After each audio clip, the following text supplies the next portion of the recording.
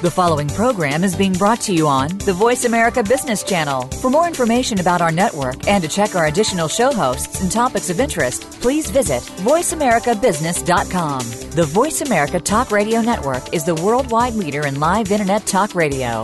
Visit voiceamerica.com. The views and ideas expressed on the following program are strictly those of the host or guests and do not necessarily reflect the views and ideas held by the Voice America Talk Radio Network, its staff, and management. All financial advice provided on this show is for entertainment and educational purposes only. The financial ideas and strategies discussed are only provided as a starting point for a conversation about money matters. With regard to your particular investments and financial strategies, consult your financial planner, CPA, or investment professional. All your financial decisions are yours and yours alone to make and subsequently are solely your responsibility. The information that is supplied through the context of the radio program and any repurposing of its content by the host or network is a combination and collection of solid financial investment understanding, opinion, and comments. This network, show, and its host are not liable for financial strategies, outcomes that you employ in any manner that result in any kind of loss. Shares of corporate sponsors may be the subject of buy or sell recommendations in Jay Taylor's newsletter in accordance with Jay's objective opinion.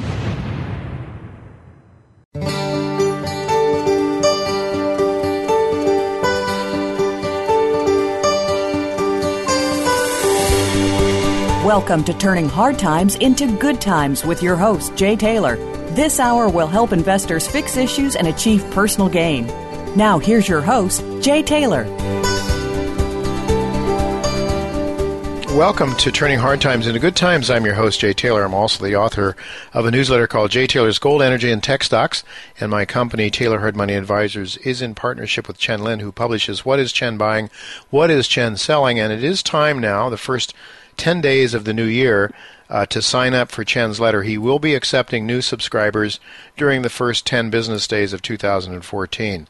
To do that, you can go to miningstocks.com, or you can call our office during normal work hours at 718-457-1426, 718-457-1426. You can also sign up for my newsletter at miningstocks.com.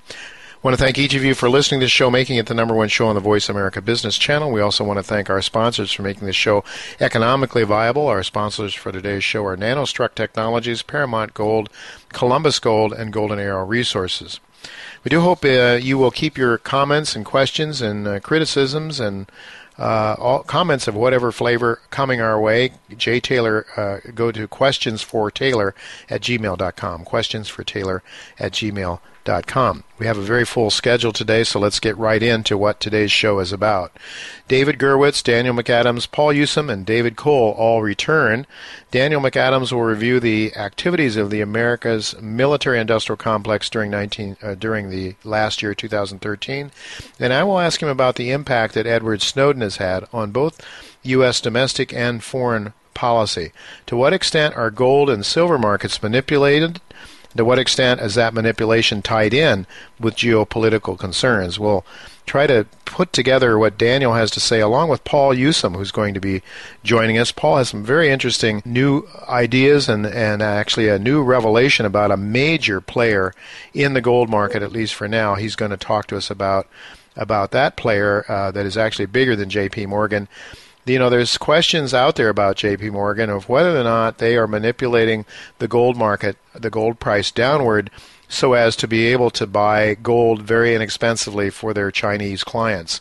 Now, there's some thought that that could be the case, and some evidence has been provided, circumstantial evidence that would suggest that is a very real possibility. We'll talk to Paul Usum about that.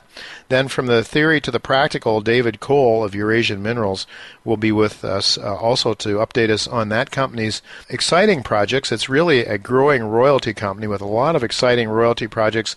It also has an extremely exciting project, a copper-gold porphyry target in Russia, that it has an equity interest in one of the major partners. That is a project that Freeport-McMoRan is developing and moving forward. So we look to talk to David Cole. My thinking is that that project alone justifies the price of the shares, which are now less than $1. Regarding gold, will it return to a bull market in 2014? We're going to talk to David Gurwitz to get his. He'll be telling us what Charles Nanner is saying about his forecast for gold in 2014. Well, actually, my engineer is telling me that we do have to go to commercial break now. But don't go away, because as soon as we come back, David Gerwitz will be here to talk about Charles Nanner's forecast for gold, stocks, bonds, and other markets. Don't go away. Be right back.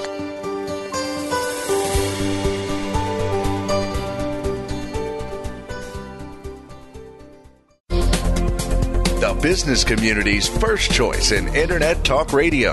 Voice America Business Network.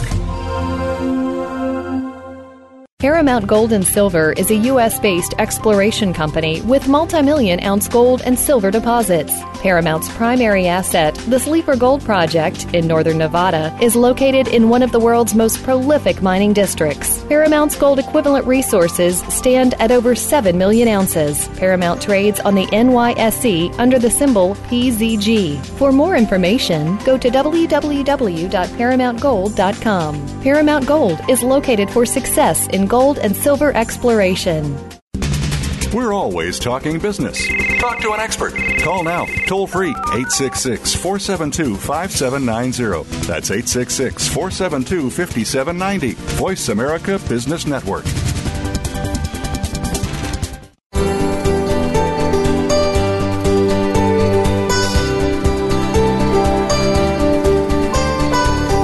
You're listening to Turning Hard Times into Good Times with your host, Jay Taylor. If you have a question or comment about today's show, Jay would love to hear from you at 1-866-472-5790. That's 1-866-472-5790. You can also send an email to questionsfortaylor@gmail.com. That's questions, the number 4, Taylor@gmail.com. Now, back to our program. Welcome back to Turning Hard Times into Good Times. I'm your host, Jay Taylor, and I'm really pleased to have with me once again David Gerwitz. David serves as the Managing Director of Charles Nanner Research. He is responsible for working directly with clients to assess the markets and has been working hand-in-hand with cycle forecaster Charles Nanner for almost a decade. The email-based service provides unique analysis of stocks, bonds, currencies, commodities, economic indicators, and Managing Director David speaks regularly with clients worldwide, hedge funds, family offices, pension funds, brokers, and private individuals. And I must say that I have been privy to the work of Charles Nanner 3-4 times a week, and it is excellent. It is something that I've used to trade with and have done fairly well with it to the extent I've had time to keep up with it, but it is an excellent service. And I should mention Charles Nanner is really an outstanding technician, probably one of the best, if not the best, in the business. So I'm really proud to have David come on from time to time and talk about it. But David is really, my friend here, David Gerwitz, is really no slouch either. He's has several letters behind his names, like JD, MBA, and CPA from good universities, from good institutions. And so it's always a pleasure to have him with me. Thank you again for joining me, David. Jay, that's such a beautiful intro. I'm not sure I can live up to it. Oh yes, you do. You live up to it very well, David. Okay. We've had you on a number of times, and I keep reading the bio for the sake of those that might not have been with me and heard you in the past. But one of the things I didn't mention from that bio, David, is you do a lot of charity work, and you are a musician, as is Charles Nanner. You play the piano. Just before we get into the markets and talk about some of those issues, tell us a little bit about your charity work and what was the last thing that you've done in that regard. Well, I am a composer and a concert pianist. My mother played in Carnegie Hall when she was 16. I never knew. It's one of those stories. It's on my site. I have a site, davidgerwitz.com. I was a basketball player and I was a math student. It's a funny combo, and that led to me finding out that music is math. Mm-hmm. And I've told the story. I ran down to the music building, Brandeis University, in 1973, and my hands had it in, from dribbling a basketball so many times. I put it on the piano, and I had it, and turned out my mother had played in Carnegie Hall. I never knew till years after she died. My cousin told me. Interesting. It's one of those stories, but because music and math, the same thing was a Fibonacci sequence.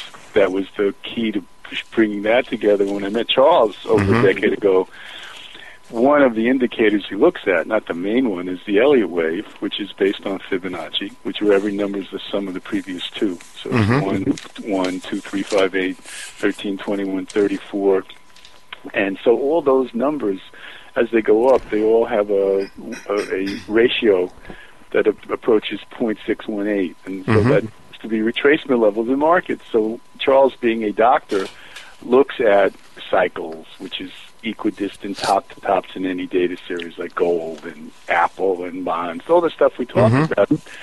They all have names, stocks, bonds, but the reality is they all follow the same internal patterns, which is not so easy for people to accept, that it's not Janet Yellen determining the bond world or Fisher, but it's cycles. And it's not,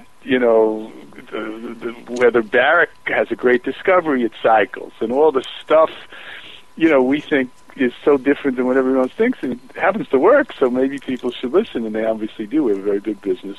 We don't manage money, thank God. It's not our problem. But we say what we see, and you've been a beneficiary and a lot of other people, and so we appreciate the ability to share the work. Absolutely. Well, it's really good to have you with me. And I should mention though that you do charity events. Tell us, take a second. So the first one I did a big one for Special Olympics in Connecticut several years ago. One of our clients was on the board of Special Olympics, and from that, and your listeners too, you can contact me. I have a soft spot for playing a concert. I don't take any money. It usually costs me, actually, which is fine, to help raise money for events. I did one up in Canada recently, in Toronto, for a group called Sketch, where a woman literally handed a homeless kid, 25, a can of paint, and from that has led to an organization. It's the biggest one in Toronto, helping street kids access themselves with art, with music, with dance, and they get them into the mainstream. And I've met a lot of these kids. I go up there quite a bit because we have a big business up in Canada, and I enjoy playing concerts where they can help raise money. I was in Lexington, Kentucky a little while ago. I'm planning to do in Alabama, planning to do in Florida. In Europe, I've played several times. In New York, a bunch of places. I would do one for your listeners also, Jay. All I need is a good piano. Give me a really good Yamaha grand piano. We'll have to look into that sometime. Yeah. Well, let's get on to the markets, David. Last August, Charles Nanner told Newsmax TV audience that we are heading for a recession and it's going to be bad. He said it's very scary because we didn't have a lot of growth, and when this economic expansion is over, we're going to be in trouble.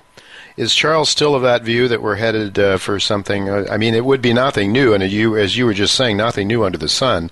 Yeah. Cycles occur and reoccur, so it wouldn't be surprising that Charles is calling for a downturn, because they always follow upturns, right? So, right. But does he still see something more ominous than normal that we might be facing heading into 2014, and I believe he said towards the end of 2014. Yeah, although the first ugliness starting in the Q1, even though we've had a tremendous run-up, obviously, in stocks and the dollar, right, which we'll talk about also as part of the conversation, but we see next year the volatility is going to increase tremendously. And there's also going to be some major issues vis-a-vis the stock market. It looks like there's going to be some periods to be short next year. So that, and in answer to your question, that's just stocks. But in terms of the economy, he did say that there would be a strong economy coming into the first quarter, but it would stop. And then, of course, they announced tapering back. Again, the cycles come before the tapering. That's how we look at things.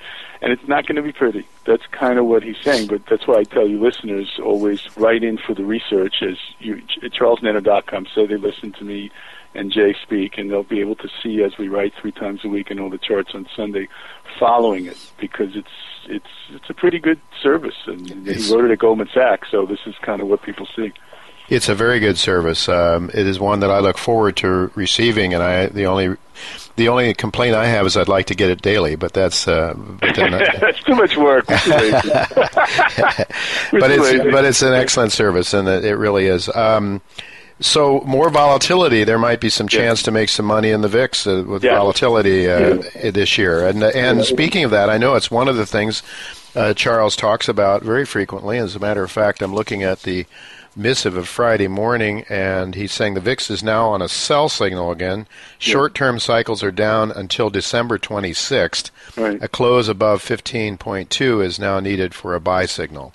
So I guess he's seeing a little quiet period here now. Right. Well, we think stocks have a little more to go. 1820 is a target, even though cycles are topping. Again, I think I've said this before, but you go to a doctor and you sprain your ankle, or you don't know, fractured, broken, sprained, so that he takes a bunch of X-rays and looks at them. In effect, what Charles does, he's not the only one. We have a research department. They look at a combination of things to determine what's happening. So you have cycles, which are equidistant top to tops, like a bunch of superimposed EKGs of a heartbeat over one another to see. We have a target algorithm, which is completely different than the cycles, which only give you direction. We look at Elliott wave, we look at point and figure, we look at candlesticks, we look at stochastics, all the stuff other people look at. So when they all line up, the assumption is it's a fracture, or it's not. And so that's why we can actually say it's risky, but there's still a target of 1820. Depends on who the audience is. One person's more risk-taking. He'll stay long till 1820 or in a lot of individual stocks. And another person's less risk-taking will get out because he doesn't want to play for the extra few points given that cycles are topping. So that's the VIX story. VIX obviously is volatility, so people tend to think if VIX is down, there'll be a better stock market, and if VIX is up, it's the opposite. It doesn't always work the way, but it generally does. David, when you say the target is 1820, you're talking the S&P? S&P futures. S&P futures, and as I look at the screen here, we're already looking at something very close to that. Yeah, so that's kind of the number we come up with, which is based on also the targets in whether it's stocks, bonds, commodities, currencies, etc. Gold got out in 1900. Even now, we still have a lower target of 1140. And we do think it will go all the way back up again, which probably will make you happy and your listeners happy, but not yet. That's all based on the same assumption that what's in nature in terms of quantum physics is also running every move in every stock, bond, commodity, currency. It's not so easy for people to accept this, but the fact that you see it works means maybe it's right.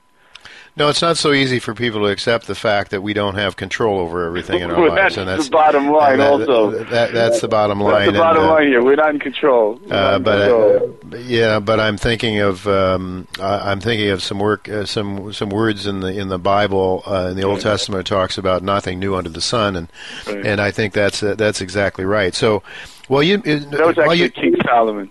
Exactly. It was King Solomon. Yeah. The wisest man to ever live, perhaps. 3,000 years ago. Yeah. And what he says applies as much today as it did then, although a lot of people would rather not think that so.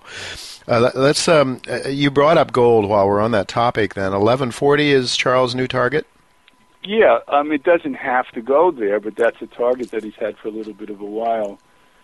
I know he was looking at 1200. We've gone through that now. Yeah, so the next is 1140, and we wanted people to be out. So if they're short-term traders, they could trade it, but there is going to be opportunity to buy gold and silver. It's just we're getting close. We're near a tradable low, but not yet. And hopefully people have been patient. Jay, you've lived the gold world longer than me. I don't know how long you've been dealing in, maybe 3 decades? Oh, well, since late 70s. So, yes. So you're talking 4.5 decades, right? Yeah. So let's just review there. Gold was low. Then it had a 10-year run until 2 years ago. Right, that was exactly. Enormous.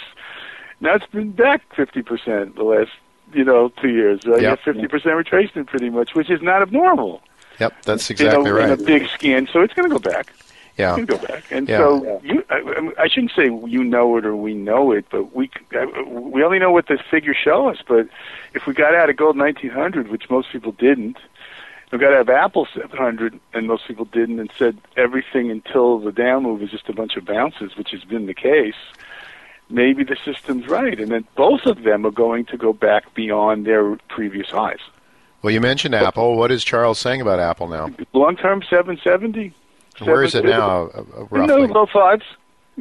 Five. And this was a nice bounce recently, but it's all it is. It's going to go back down, and then it's time to load up the truck. Well, I know that Charles mentions Apple frequently. It's one of those stocks that he mentions in his 3 times. It's so covered and traded, and I would imagine the industry of the stock world. I can't imagine how much money's made just on the fees generated from the options done on Apple. Oh, I'll bet. Yeah. Yeah. Well, it's certainly, this is what is so interesting about Charles' work, is that he covers so many different topics and so many different markets, and I want to get to a couple more of those now.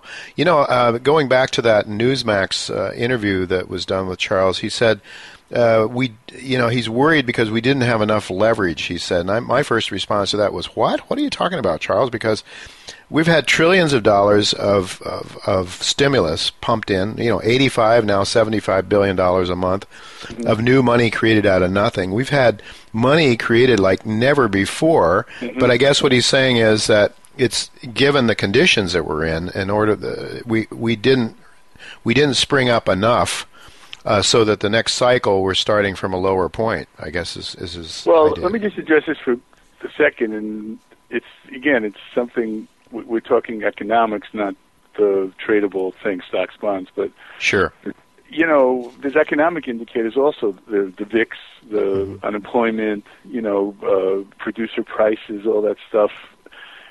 I think what he's trying to say there is that basically, what should government do? They don't have any free choice. Also, they could do whatever, but it's all built in. What's going to happen if rates have been down for 30 years? From 18 down to nothing now. They're going to go back up the next 30 years, tapering, not tapering. I'm saying not next week. Bond prices are actually going to go up, we think, but longer term, we've had a 60-year cycle. 60 years ago, when I was born, I was born in 55, 1952, rates were 2%. 30 years ago, they were 18. Today, they're 2.5. So that's a 60-year cycle.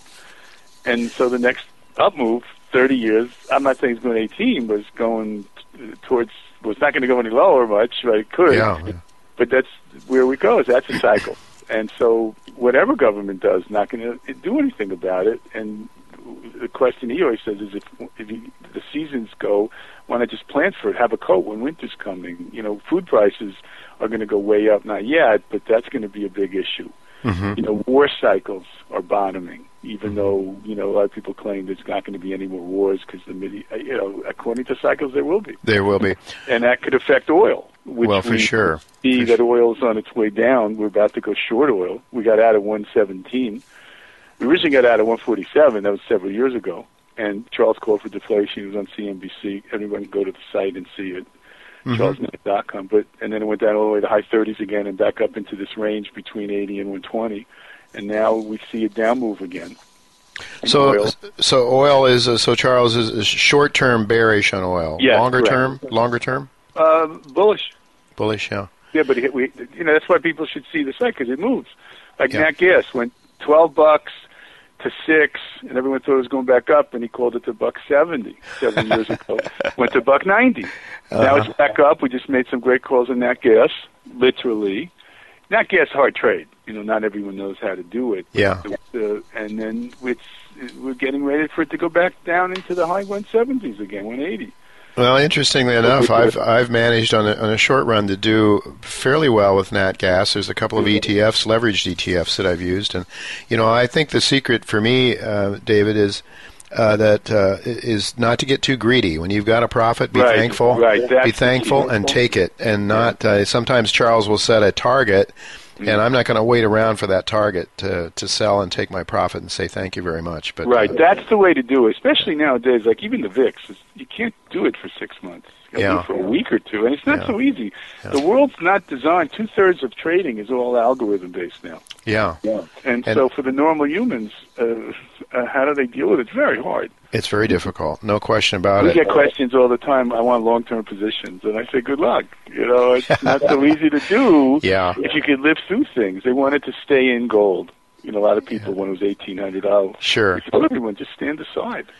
Well, when it comes to gold, David, I think there's a place for people to buy gold, the bullion, store it away, forget about it. It's there. It's just pure wealth long-term. But that's something different. We're talking about Charles Nanner's work is geared towards trading in and out of markets. And I'd like to go back to the U.S. Treasury bonds if we could, because that to me is the most important market. I mean, Gold is probably, for me personally, more important in many ways because of my business is geared around gold, which I think is real honest money, honest weights and measures, as opposed to the fraudulent stuff that's being created out of thin air by the politicians, by the bankers. But U.S. Treasury bonds are, of course, being purchased now with money that's created out of nothing by the Fed. We have these enormously low interest rates. But you said something a few minutes ago that I think is very interesting, and I think you indicated that basically Yellen or Bernanke, whoever's in there, is not really in charge. They are responding to the movements of the market. Did I understand? Is that your position and Charles' position? Pretty much? Yeah, that's correct. But they have no ability to do anything. But you don't want to put that on the front page of the paper because it's not a politically correct statement. No, I know it's not a politically correct statement, but that's you're not. The reality. They have it's all set in motion and nothing they could do. But that's part of Keynesian that Keynesian ideas. We can affect things. That's why politicians believe in it because they get elected as saying that we have power to do something. Right. They don't. Exactly. Well, I would just mention that certainly that's you're not alone in saying that. Bob Hoy, who I've had on this show from time to time in the past, always makes that point that the Fed is reacting. They like you to think they are proactive and they're fixing things. But let's get to the Treasury, U.S. Treasury bonds, short term. I think Charles is a little bit bullish. Thinks yes, we have on some prices, correct. Mm-hmm, on prices, but not for. You see today's research. Actually, let me read you what it says. Yeah, I only edit it, but that doesn't mean I remember it. Let me take a look here. I have it in front of me as well. Okay, so what's the bonds? Let me get down. The bonds, the 30-year needs to close above 130.14, the 10 above 125.03, TLT above 104.35 to give a short-term buy signal. TLT cycles are getting close to a low. So we want to go long TLT and a close above 134.35 with a tight stop, which means we think bonds are going to go up here. We still think stocks have so the stocks and bonds going together, and sometimes opposite. They don't always go opposite. Mm-hmm. I can give you proof. Just looking from 1980, if you bought bonds and just held them for 30 years. Oh my goodness! Oh my goodness! Stocks, yes. If you bought stocks in 80, right? You had the 87 hit, you had the 2000 hit, and you've had a bunch of. So you've had run-ups 3 times up till today, but it wasn't straight up. So if you did that same paired trade, long stocks, long bonds, in 2000, it wasn't good. In 2087 wasn't good, right? And, so you can't always say bonds and stocks go opposite. They sometimes go hand in hand. Yeah. And we think at some point they're going to go hand in hand down. Okay, Charles. David. Sorry, you personify Charles in my mind. Okay. I met Charles one time, and he is a brilliant man. I like to say he has smoke coming out of his ears. This guy, true. This guy's brains are on fire. He's just true. Absolutely brilliant. Yeah. But David, you do such a great job of explaining Charles Nanner. I want to thank you very much for coming on the show. I just see. My engineer is telling me our time is up. It goes so fast with you, always goes so fast. I wanted to ask you about the Canadian dollar, the shekel. We talked about national gas. You actually follow the shekel. Is there an ETF that you can use to play that currency? Do you know? I don't think so. No? Okay. So you either have to buy the currency or yeah, you can hook up. If somebody wants to trade it, they can go. There's Israeli banks that have offices in America, and people can find it that way. I would recommend the euro is easier. You can do FXE and the FXA for the Aussie. Euro is topping right here, so that's a good to look. That's exactly right. That's another thing I wanted to mention. That Charles is calling a short-term top, I suppose. Huh? Mm-hmm. Longer term on the euro. Strong. The euro's strong longer term. Yeah. Vis-a-vis the dollar. Mm-hmm. Right. The dollar's going to hit it's had a good run for a while. It's going to hit a wall this year. Okay. Well, that should be bullish, I would think, for gold as well. Well, we don't agree A implies B, but we do think there's going to be up moves for gold with, obviously, profit-taking until it really starts its up move. So I guess you could say that, but we just look at them all separately. Of course. Well, thank you very much. Always a pleasure to have you with me. I want to thank you again, David, for joining me again. Jay, it's my pleasure. I look forward to talking to you again soon. Okay. Likewise. My best to you and your wife. Thank you very much, and to you and yours as well. Thank Folks, you. Don't go away. We're going to be right back after the break. We're going to be talking to my good friend Daniel McAdams from the Ron Paul Institute for Peace and Prosperity. Don't go away. We'll be right back.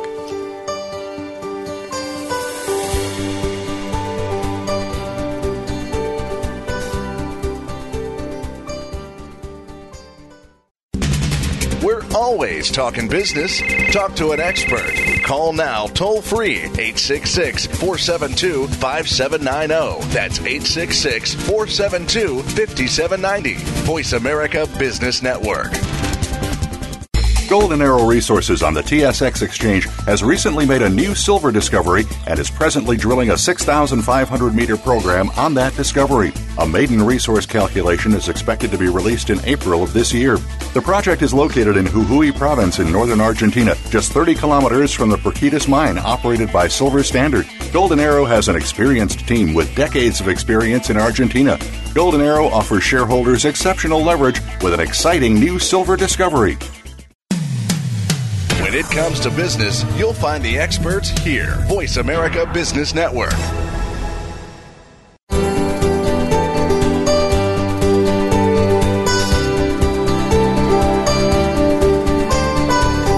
You're listening to Turning Hard Times into Good Times with your host, Jay Taylor. If you have a question or comment about today's show, Jay would love to hear from you at 1-866-472-5790. That's 1-866-472-5790. You can also send an email to questionsfortaylor@gmail.com. That's questions, the number 4, Taylor@gmail.com. Now, back to our program. Welcome back to Turning Hard Times into Good Times. I'm your host, Jay Taylor, and I'm really pleased to have with me a regular guest on this show, Daniel McAdams. He's currently the Executive Director of the Ron Paul Institute for Peace and Prosperity. And Daniel served as the Foreign Affairs, Civil Liberties, and Defense Policy Advisor to Congressman Paul when he was in Congress from 2001 through Dr. Paul's retirement in 2012. Welcome, Daniel. It's good to have you back with us again.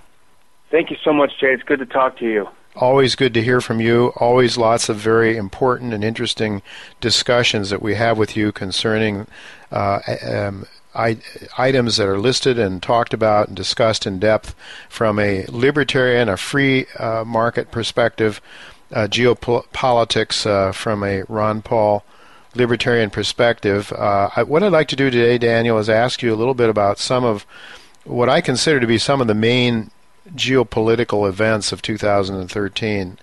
You know, what stands out most in my mind, it may not be the most important one, but as an individual living in America, it probably hits home the closest. And that's the Edward Snowden revelation of the spying on American citizens by NSA.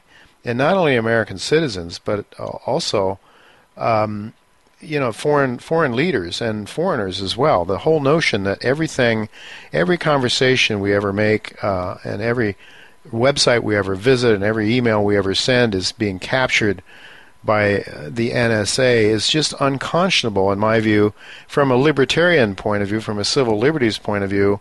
But let's before we talk more about that, and I do want to get your opinion on that. I know Judge Napolitano has spoken about a recent ruling that has gone in favor or against the NSA. How much of an effect do you think Edward Snowden may have had on geopolitics generally? Do you think he might have had some effect in terms of how President Obama has treated some of the foreign matters? Well, I think you're right, and I think what it's done is, I think there already has been a lot of skepticism about U.S. foreign policy, about the neocons and the other side of the coin, the humanitarian interventionists. That will be on the left side. I think the rest of the world has already been quite suspicious of it. And I think what the Snowden, in terms of, as you say, geopolitics, I think it allowed much more leeway for countries to give some room to these suspicions, to amplify these suspicions that they've had and to voice the suspicions. And I think there has been a club of, they call it the Five Eyes, the UK, Australia, all of these countries that the U.S. shared intelligence with, and they were all kind of a club. They all shared it, and it became much more embarrassing when it all came out. In particular, things about the tapping of Angela Merkel's telephone, the Chancellor of Germany. And so I think it became an embarrassment, and I think it made it much more okay to criticize the U.S. and to take a good hard look at what kind of a partner the U.S. is. So that's probably a healthy thing. I think it's like telling your friend that he's had one too many or something. Yeah. Well, what do you think? How much of a surprise do you think this would have been to leaders like Merkel that we were spying on her? She must have known that before. So it's probably not a new revelation. I mean, I'm just saying, speaking what I think. You tell me what you think. I don't believe that it would be a surprise to Merkel and others that they would be, people would be eavesdropping on them, but it was an embarrassment, I guess, to the larger population, perhaps. No, I think you're absolutely right. I think it was a matter of it coming out in the open and being an embarrassment. I think there is an assumption. I'm sure there is an assumption that everyone knows everyone spies on everyone else to the degree they can. Countries spy on other countries.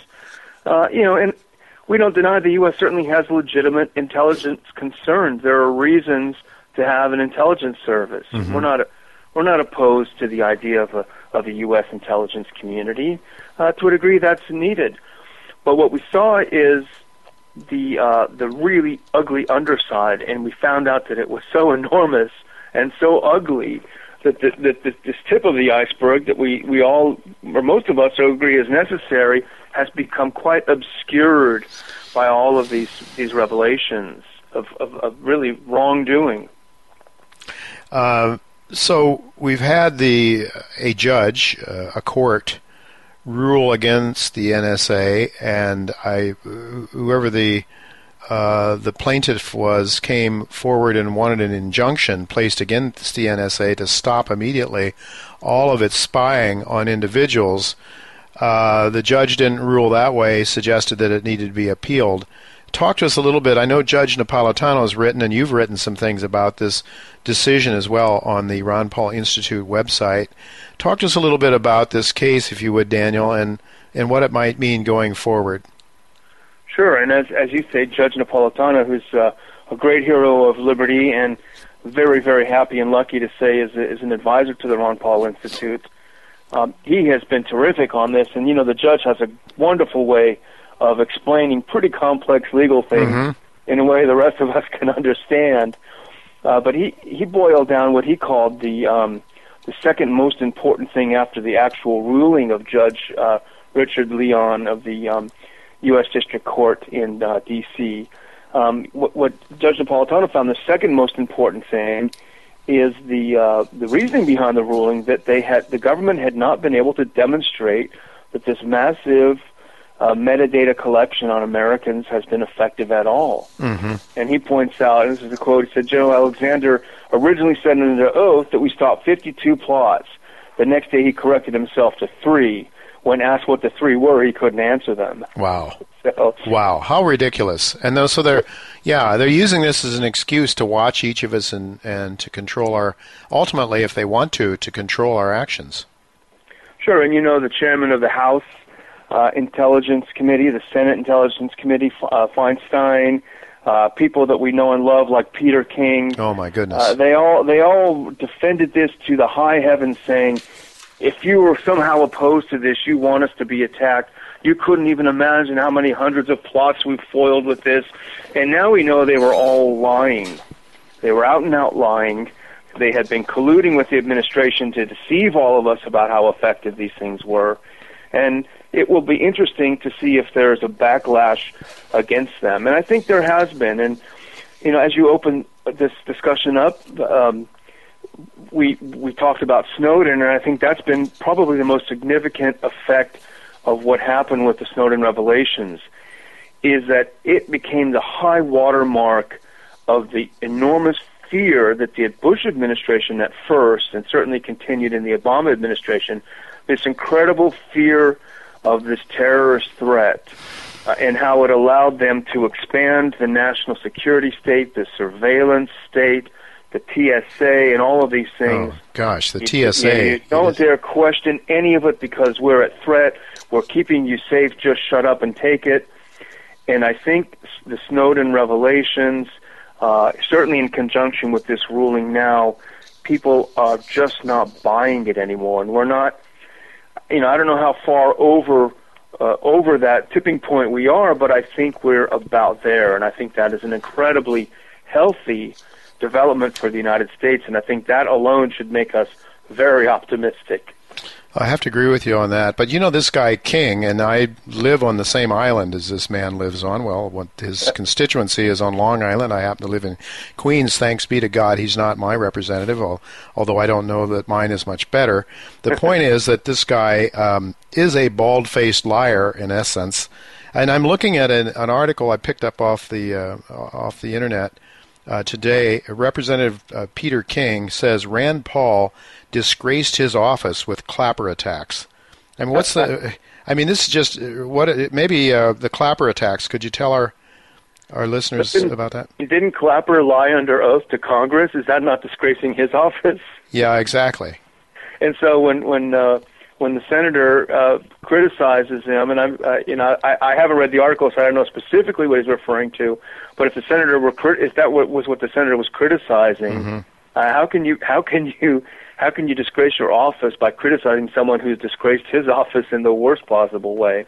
Yeah. But that's par for the course with Peter King. He's a big bully.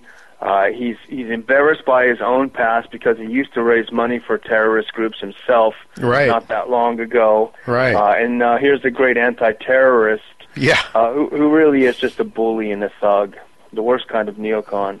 Well, you wonder what drives this guy. Why in the world is he like that? Is it, you just wonder about some of these people.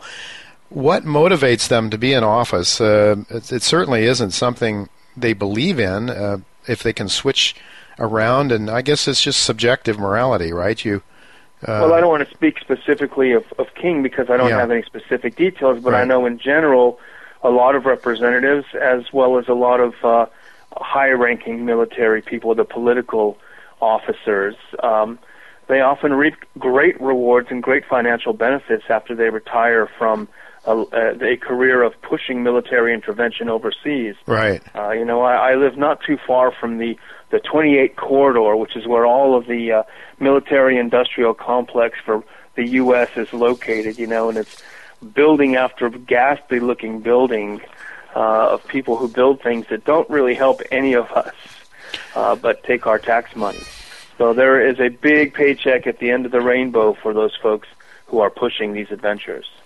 Yeah, I mean, the pay scale for representatives isn't all that great when you look at the private sector, but a lot of these guys get out and make tons of money once they're out. I guess they get favors returned for legislation passed, and which is why I think Jimmy Carter was right when he said America does not currently have a working democracy. Clearly, it's not the people that have a say with these guys that they vote for, and that's why it's so important that people like Snowden and all of us expose these rascals for what they are. But getting back to this article, I see it says that essentially King was railing against Rand Paul because he apparently told on Blitzer he told Blitzer on Wednesday that Clapper posed a greater threat to the nation's security than Snowden did. So you can imagine that's whereas King is wanting to go after Snowden and probably give him the death penalty. The fact that Rand would say that, so it's interesting, but it's also very important material that we're covering here, Daniel. And I just think it's I think we can be very pleased so far. I guess the big question going forward, though, is how the courts will rule on this NSA issue. I guess we're going to be finding out sometime in the new year, hopefully pretty soon. Sure, and I think it's hard to base everything on one court ruling. There may be a disappointment at the end of this for those of us who care about civil liberties. Right. But I think with each one of these rulings, with each one of the Snowden types of revelations, more and more people start thinking, gosh, I was really suckered in on all this stuff they were telling us, and I really feel like a chump. And people, there's nothing that irritates people and turns them the other way more than feeling like they've been taken for a ride. So I think the momentum is really coming in our direction. So it's, look, there was a poll the other day I was reading about in the Washington Post that now the majority of Americans say that the Afghanistan war wasn't worth it. It was a mistake. So talk about this big shift coming in the perception of America. And I think we talked about it a couple times ago, Jay. The American, if you look at this, is the first time that the majority of Americans polled prefer a non-interventionist foreign policy. Mm-hmm. So we're coming out ahead, and I think one of the reasons relates to what you're doing as well. It's about economics. People realize that all of this foreign adventurism is costing them money. It's ruining the economy. It's keeping people from making a decent living and keeping things from moving ahead, keeping us from doing business with certain countries overseas. And I think, if it's driven by economic concerns, that's fine with me. Yeah, I mean, whatever works.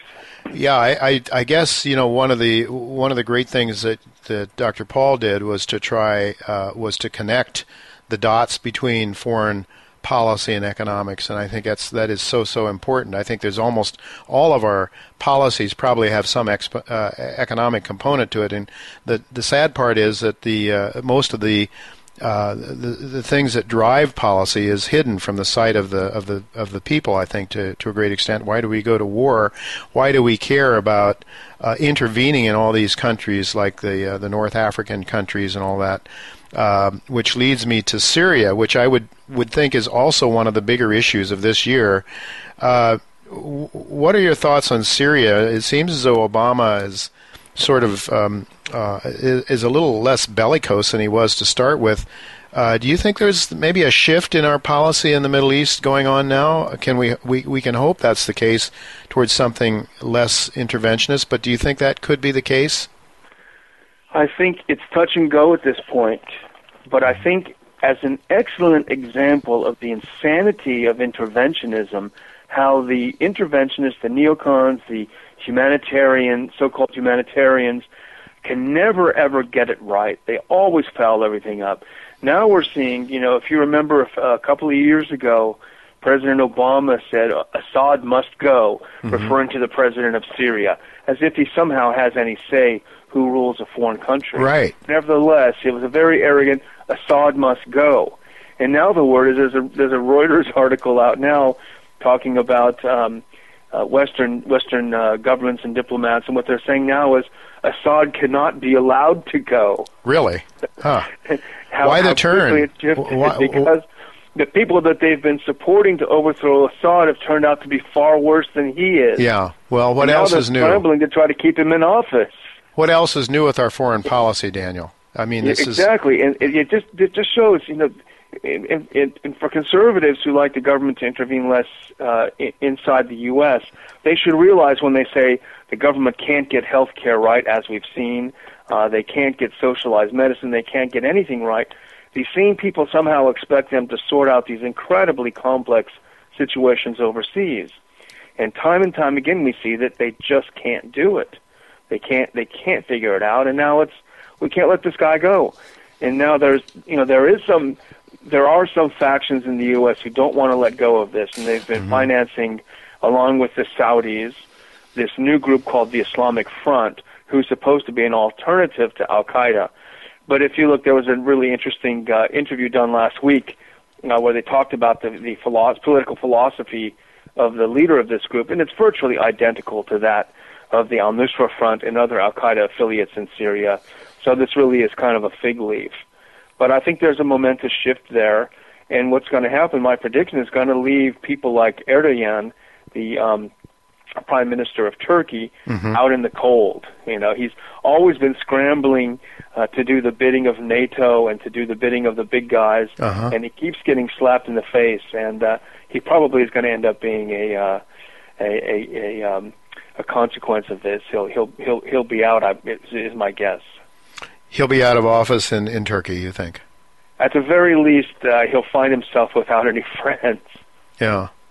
It's. I mean, we treat some of these dictators as our greatest friends for the longest time, and then when they no longer serve our purpose, we do a hit on them. So it's incredible the way we handle things. But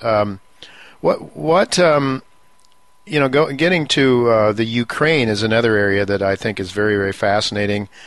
The way I've looked at it, probably just because I don't dig into it and because we all have to listen to the major media. I've always sort of seen the Ukraine as a Putin versus U.S. or Putin versus the West sort of a confrontation there, but what's your take on the Ukraine and their apparent siding with Putin and against the West? Yeah, I think there are so many factors. It's incredibly complex, much more complex than certainly I'm not an expert in the area, and most of us aren't. But there are some important factors. It is portrayed in the West as Putin versus the West, and that's unfortunate. It is a next-door neighbor. Russia would naturally want to have trading relations with a neighbor, as we like to have trade with Canada and Mexico. Sure. The other issue, Russia does not necessarily need Ukraine. However, Russia does not want a NATO member hostile government on its immediate border. Uh-huh. We wouldn't either. We would be concerned about Chinese takeover of Mexico. Yeah. So there is that concern, and it's a reasonable one. But you have a lot of European hotheads, particularly the new members. People like my favorite neocon to dislike, Radek Sikorski in Poland, who used to haunt the halls of the American Enterprise Institute here in Washington before he got a new job. But they are incredibly bellicose, and they want NATO missiles lined up all the way across the border, along the border with Russia. Wow. They're extremists. And, let's face the facts. Ukraine signed a deal with Russia this past week, which will have from what it appears, about a $12 billion economic advantage for Ukraine. You and I don't like these deals because they're pretty statist, the state signing an agreement with another state, but that's beyond our purview. The EU was offering about, I think, $300 million in IMF loans, or something pretty piddly when you think about $12 billion. So even in terms of just simply cold hard cash, the deal is more attractive to Ukraine. Plus, they get a big discount on natural gas from Russia, which is something that they desperately need. Mm-hmm. Well, that's very interesting because it seems to me the Ukraine's made the right decision then from their point of view. I can imagine why would somebody want to join the European Union? That's a sick puppy. I mean, we're looking at, it's bankrupt essentially, and all of the lesser countries seem to get, it's the same thing that John Perkins talked about, the old over and over and over again, get people and get companies and countries in debt so that you own them, it seems to me. So, it looks to me like the Ukrainians did the best thing for the Ukrainians. And the EU overplayed its hand so far. It's absolutely unnecessary for it to be framed in these terms. Yeah. There's no reason why Ukraine can have good trading relations with Russia and positive relations with the EU. But what the EU wants is to meddle in internal Ukrainian affairs. Yeah. They told them there are a number of people that they need to let out of their prisons, and this and that and the other. So they completely overplay their hand, and it irritates people. They don't want to give up their sovereignty. No, exactly right, and thank God for that. I hope that Americans will feel that way too as we look at countless treaties that they're trying to shove down our throats without us even knowing it. One more issue. We're just about out of town. I'm out of town. I'm out of time here. Japan and China. What's going on there, Daniel? And how do you think that will play out come 2014? I think it's potentially dangerous. I think the United States should be careful what it does. Just to back up, China declared a group of islands that are in dispute between China and Japan to be a security zone for China. It's a dispute that has a lot to do with resources, although the islands themselves are just rocks, but there are resources involved. National pride is involved. China and Japan have a long history of being at each other's throats.